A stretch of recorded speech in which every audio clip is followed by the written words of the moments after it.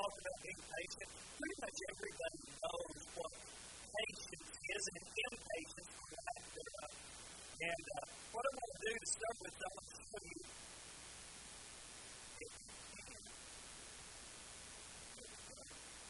Show you what patience, the word patience means. The actual Greek word means long-spirited. Did you know that? Long-spirited. Now that's kind of strange. It's actually these two words right here.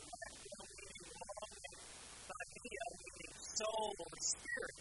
And long being the sense of slow or something that's drawn out a long time. And spirit or soul in the sense of passion spiritual. It's a very, very passionate word as I understand. And so the idea is, a lot of times you'll find in the Bible this is translated slow to anger. And you can see how that comes from the literal long spirit, long meaning slow, and spirit meaning the passion. Literally, patient means being slow for your emotion to boil over. It just doesn't happen.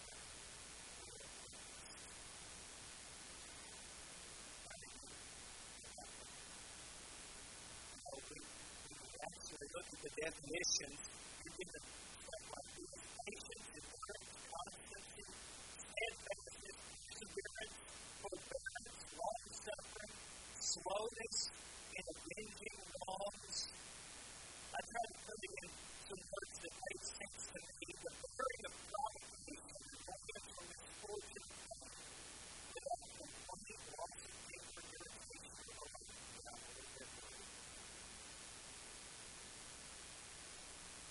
it's when you are willing to bear somebody provoking you or some problem, some misfortune, some irritation, some pain, some annoyance.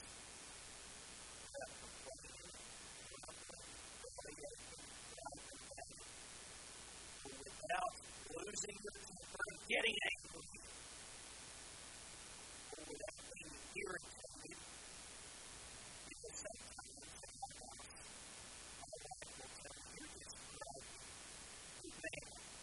I'm not mad, I'm just irritated.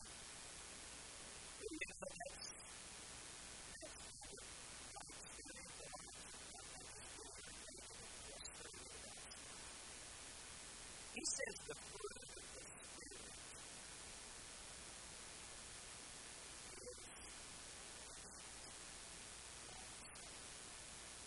the Spirit of God in your life should produce you not being the short-tempered as you have. It should change your character.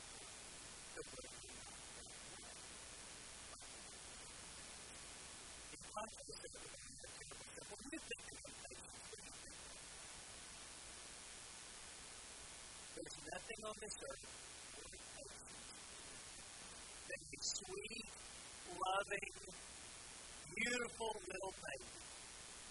You know, a baby wakes up in the middle of the night and it's hungry. It doesn't lay there and think, you know, mom and dad are tired. They had a rough day today at work. I think I'll just lay here and be quiet until they wake up before I get my food. A baby doesn't think that, does it? A baby starts screaming and yelling, and they scream louder and louder and louder until they get whatever it is that's bothering them to be diaper or food or whatever it is. By yelling, that's the way they get that taken care of. You know, unfortunately, as adults, some of us never use it. As adults, some of us think the way to get what we want, get something taken care of that needs to get taken care of, is to get louder and louder and more aggressive and more demanding and more.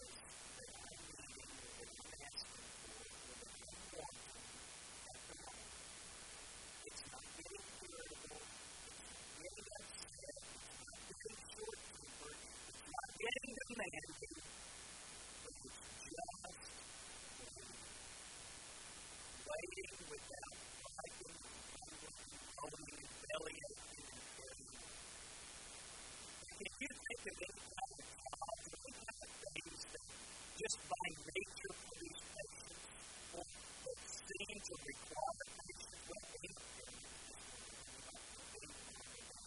would require some measure of patience, right? The Bible talks about not to patience. It requires patience. In fact, he uses it as an example of endurance, of patience, endurance, of long suffering in the book of James. And we're going to go to this book of James. This is a passage that was read for us this morning by Paul. That he comes from farmer and country and farmer and people. That's what he talks about here in this passage. He says in James chapter 5 this, see how the farmer waits for the precious fruit of the earth, waiting patiently for it until it seems to be early and the latter of life.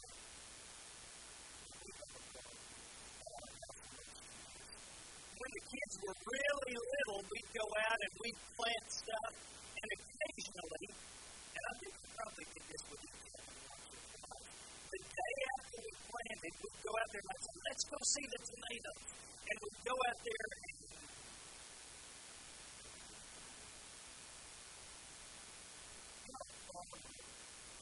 he plows and plants and goes and he looks at the field, and the farmer has to stand there, and depends on the type of plant, when the rain comes and what the temperatures are and all of that kind of stuff. But the truth is, he can look at that field, and to you and I, it looks like nothing's going on. But he knows that real, genuine, amazing, almost miraculous transformation is happening. You see, that kernel of seed that was planted in the ground is planted. It's dying and it's beginning to rot. And as it does, it begins to put out roots. And those roots begin to sink down into the soil looking for moisture and nutrients. And it's a while before that little head on that thing pops up and you're supposed to push out of it. But by the time it pushes out of it, there's not a lot going on.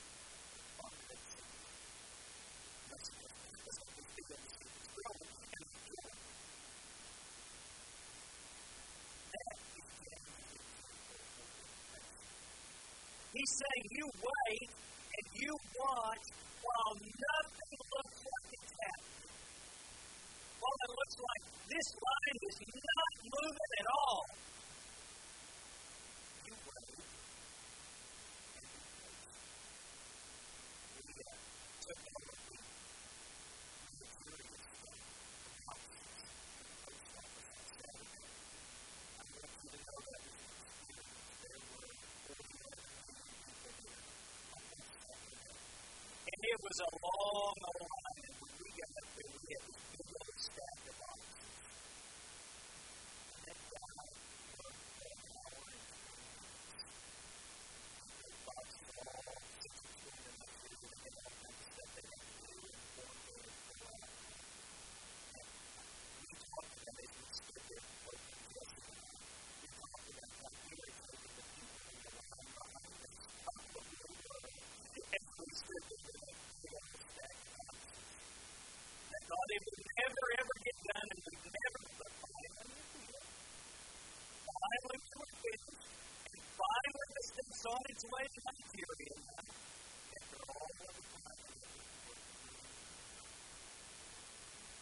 you see, God wants you and I to understand that a lot of this stuff going on in your life, problems, irritations, annoyances, nuisances, failures, depression, discouragement, that it just looks like nothing good. We're not accomplishing anything. We're not getting anywhere. And those of us with a little more ish type personality, we want to see progress. I want it on the table where I can see it. It's a little more difficult.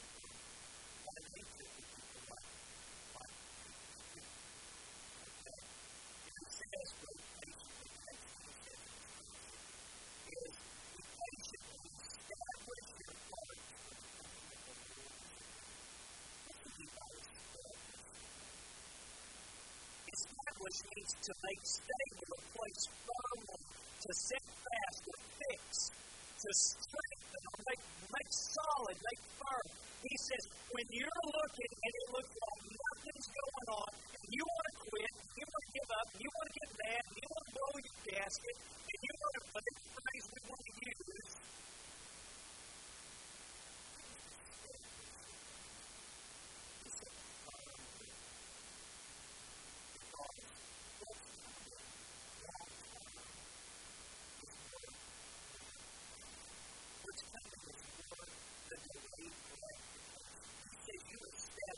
Make your heart firm and solid.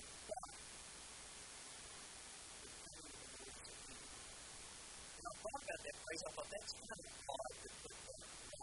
Why would we put that right there in the middle of our life?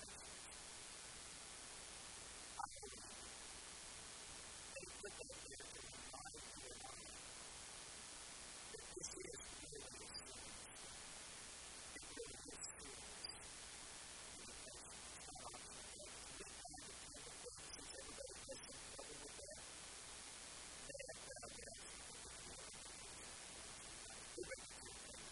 That's just the way life is.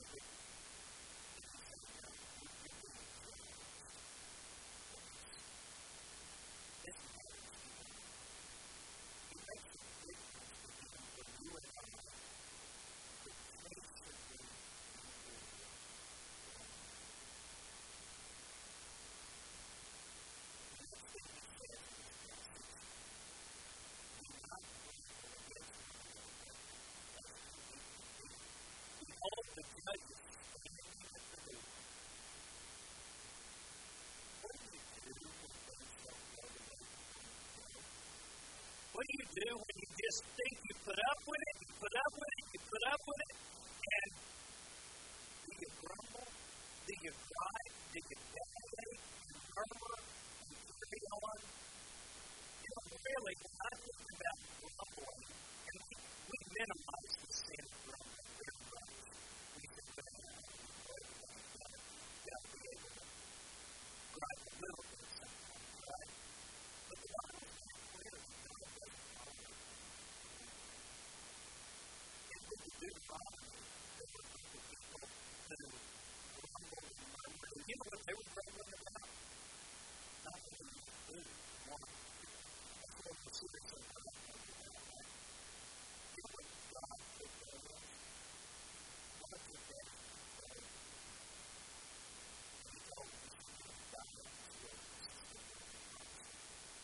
You know God will have to take griping and murmuring and well, now this is a little bit of what I might call a theological question. I want you to study it. The truth is, God is sovereign. God is in control of this world. There's stuff that happens that if I was running the world wouldn't happen. And there's stuff that doesn't happen that if I was running the world would happen. Okay? Jim talked about it.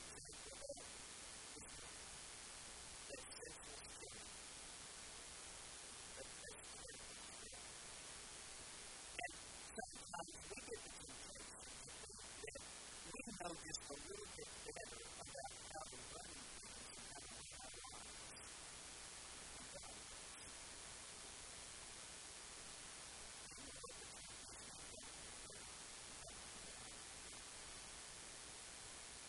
You don't know better what should happen.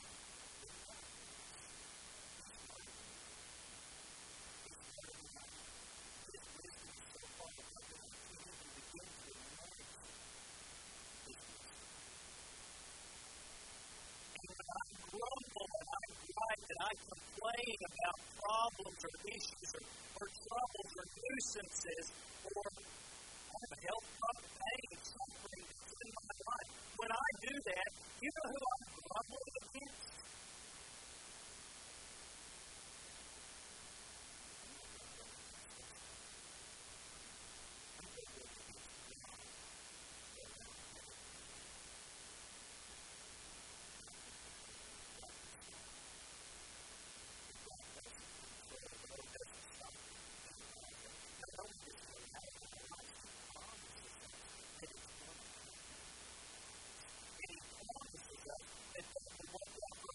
So for me to take a heartache or a problem or a pain or a suffering in someone and begin to grumble and gripe and bellyache about that, I'm grumbling and griping and bellyaching at the one who designed that to ultimately work out for my good.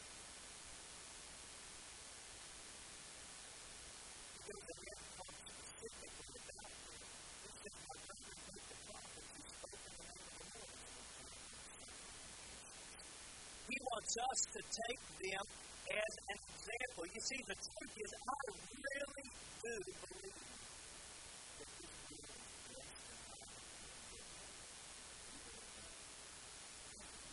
I really do believe He's infinitely wiser than I will ever be. I really do believe that I am never, ever qualified to bring God into my life.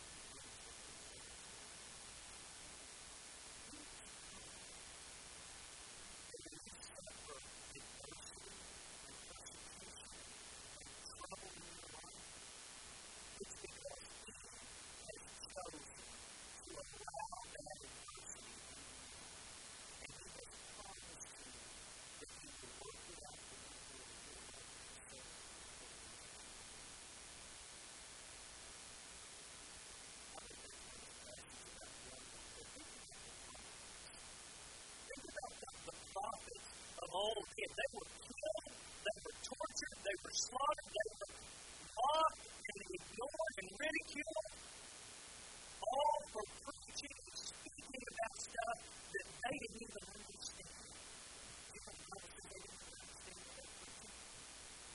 All for preaching and teaching about stuff that was going to happen hundreds or thousands of years later, wouldn't even affect the people they were preaching to. Now, from a strictly accomplishment standard here, there's not a lot of wisdom. There's not a lot of wisdom. And me preaching about something I don't understand, and preaching to people that it's not going to affect, and then persecuting people. That just doesn't make good logical sense.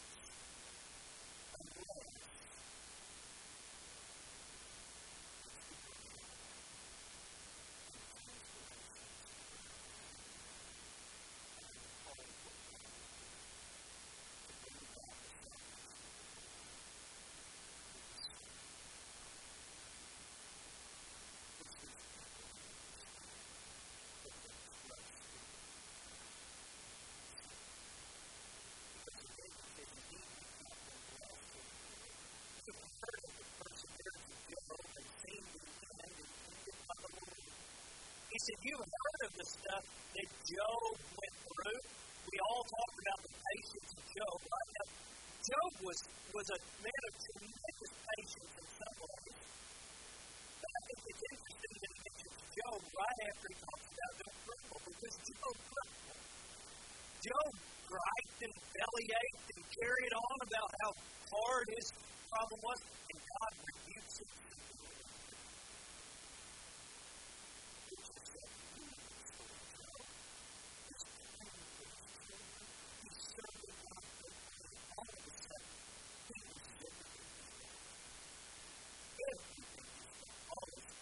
Business, all his family, even his wife turns against him, he loses his health.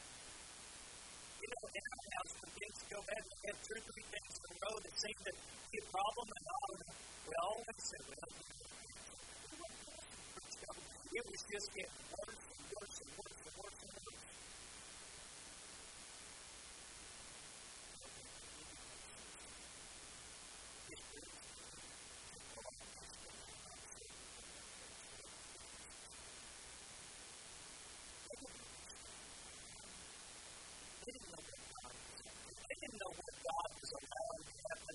Why God was allowed to happen.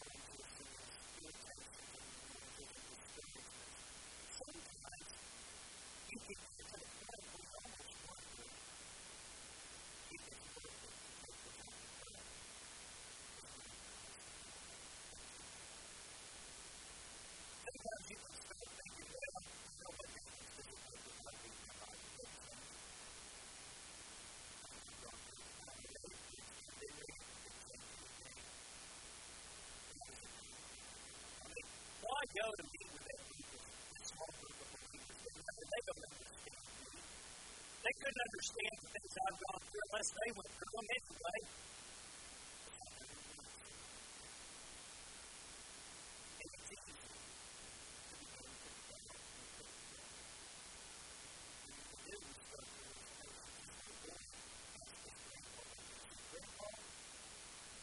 I try to read the Bible, and I don't get anything. I don't understand a lot of it. And then as soon as I quit reading, I forgot what I read.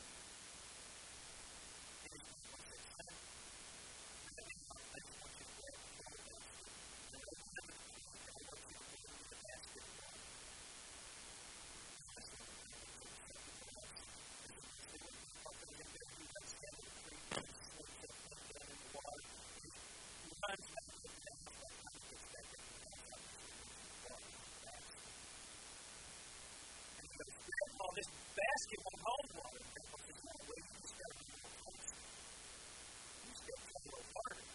So he runs back down there and gets some more water, and he runs and gets up. The Paul says, come on, run faster. He does it 3 or 4 times. He says,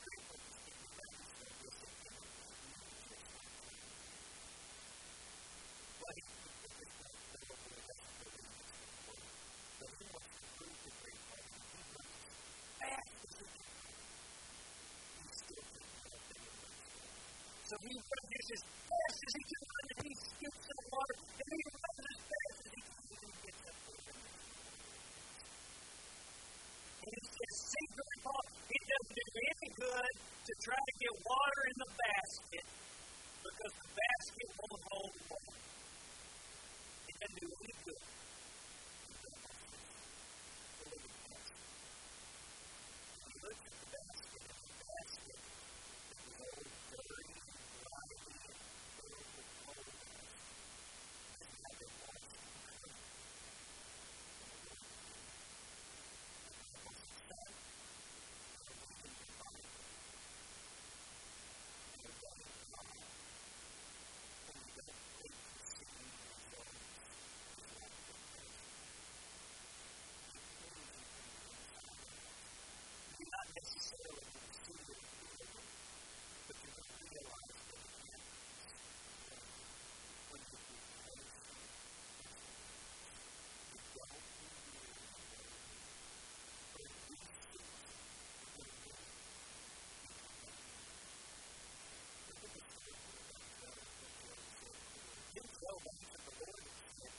Know that you can do it. And no purpose of yours to be without them. You ask, who is this if I counsel without others? Therefore, I have uttered what I did not understand. Things too wonderful for me, which I did not know. Listen, please, and let me speak. You said, I will question you, and you shall answer. I have heard of you by the hearing of ears, but now my eyes see. Therefore, I have told myself.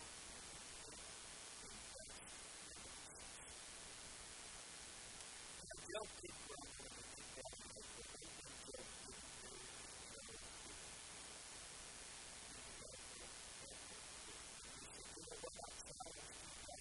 I spoke that way. I ran off my mouth and I spoke that way. And now I'm ashamed and I hate myself for what I did. I see that you can do everything. I see that you have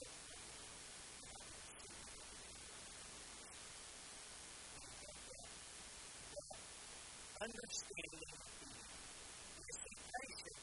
The value of patience is not just the end result that you get somewhere down the way, but it's the thing that happens to you while you're developing that patience, while you're getting to that end result.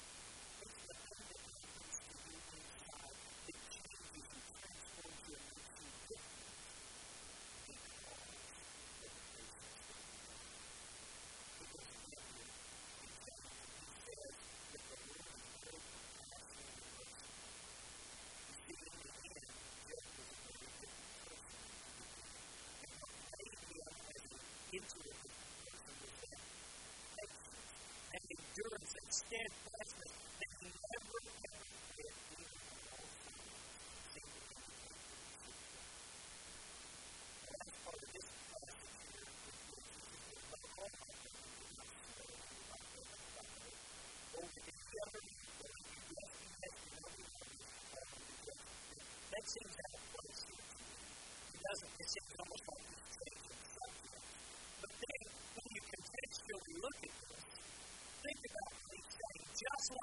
farmer who sees no profit.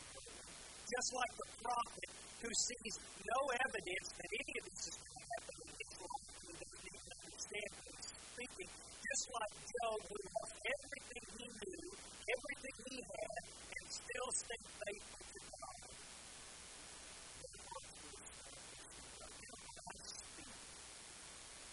I should speak his heart. His heart is firm. My yes should be yes, and my no should be no, regardless of the circumstance.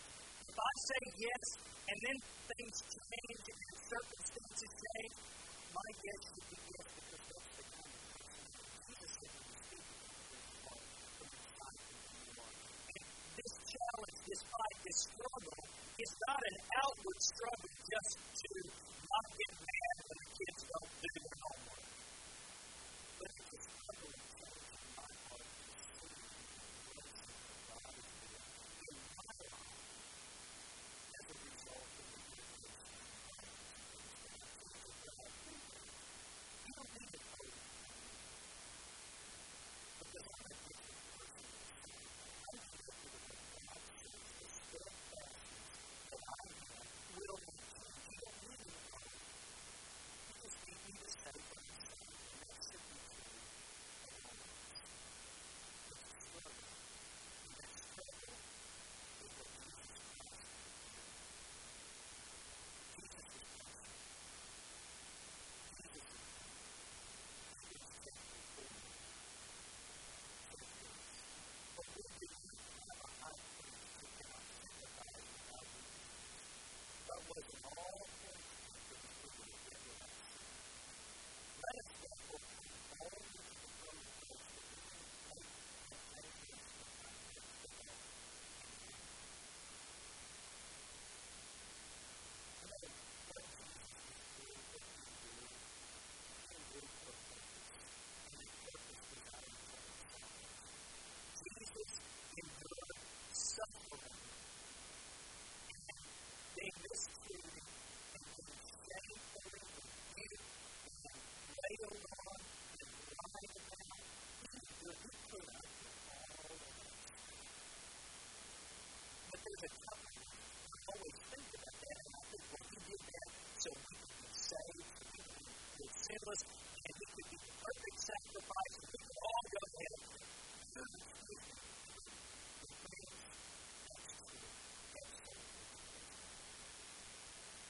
I believe this morning.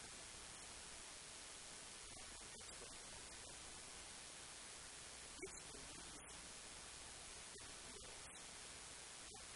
And that is so you and I can live with this life. And we've got all of these conspiracies and these troubles and these problems and things that seem so unfair, and maybe are so unfair,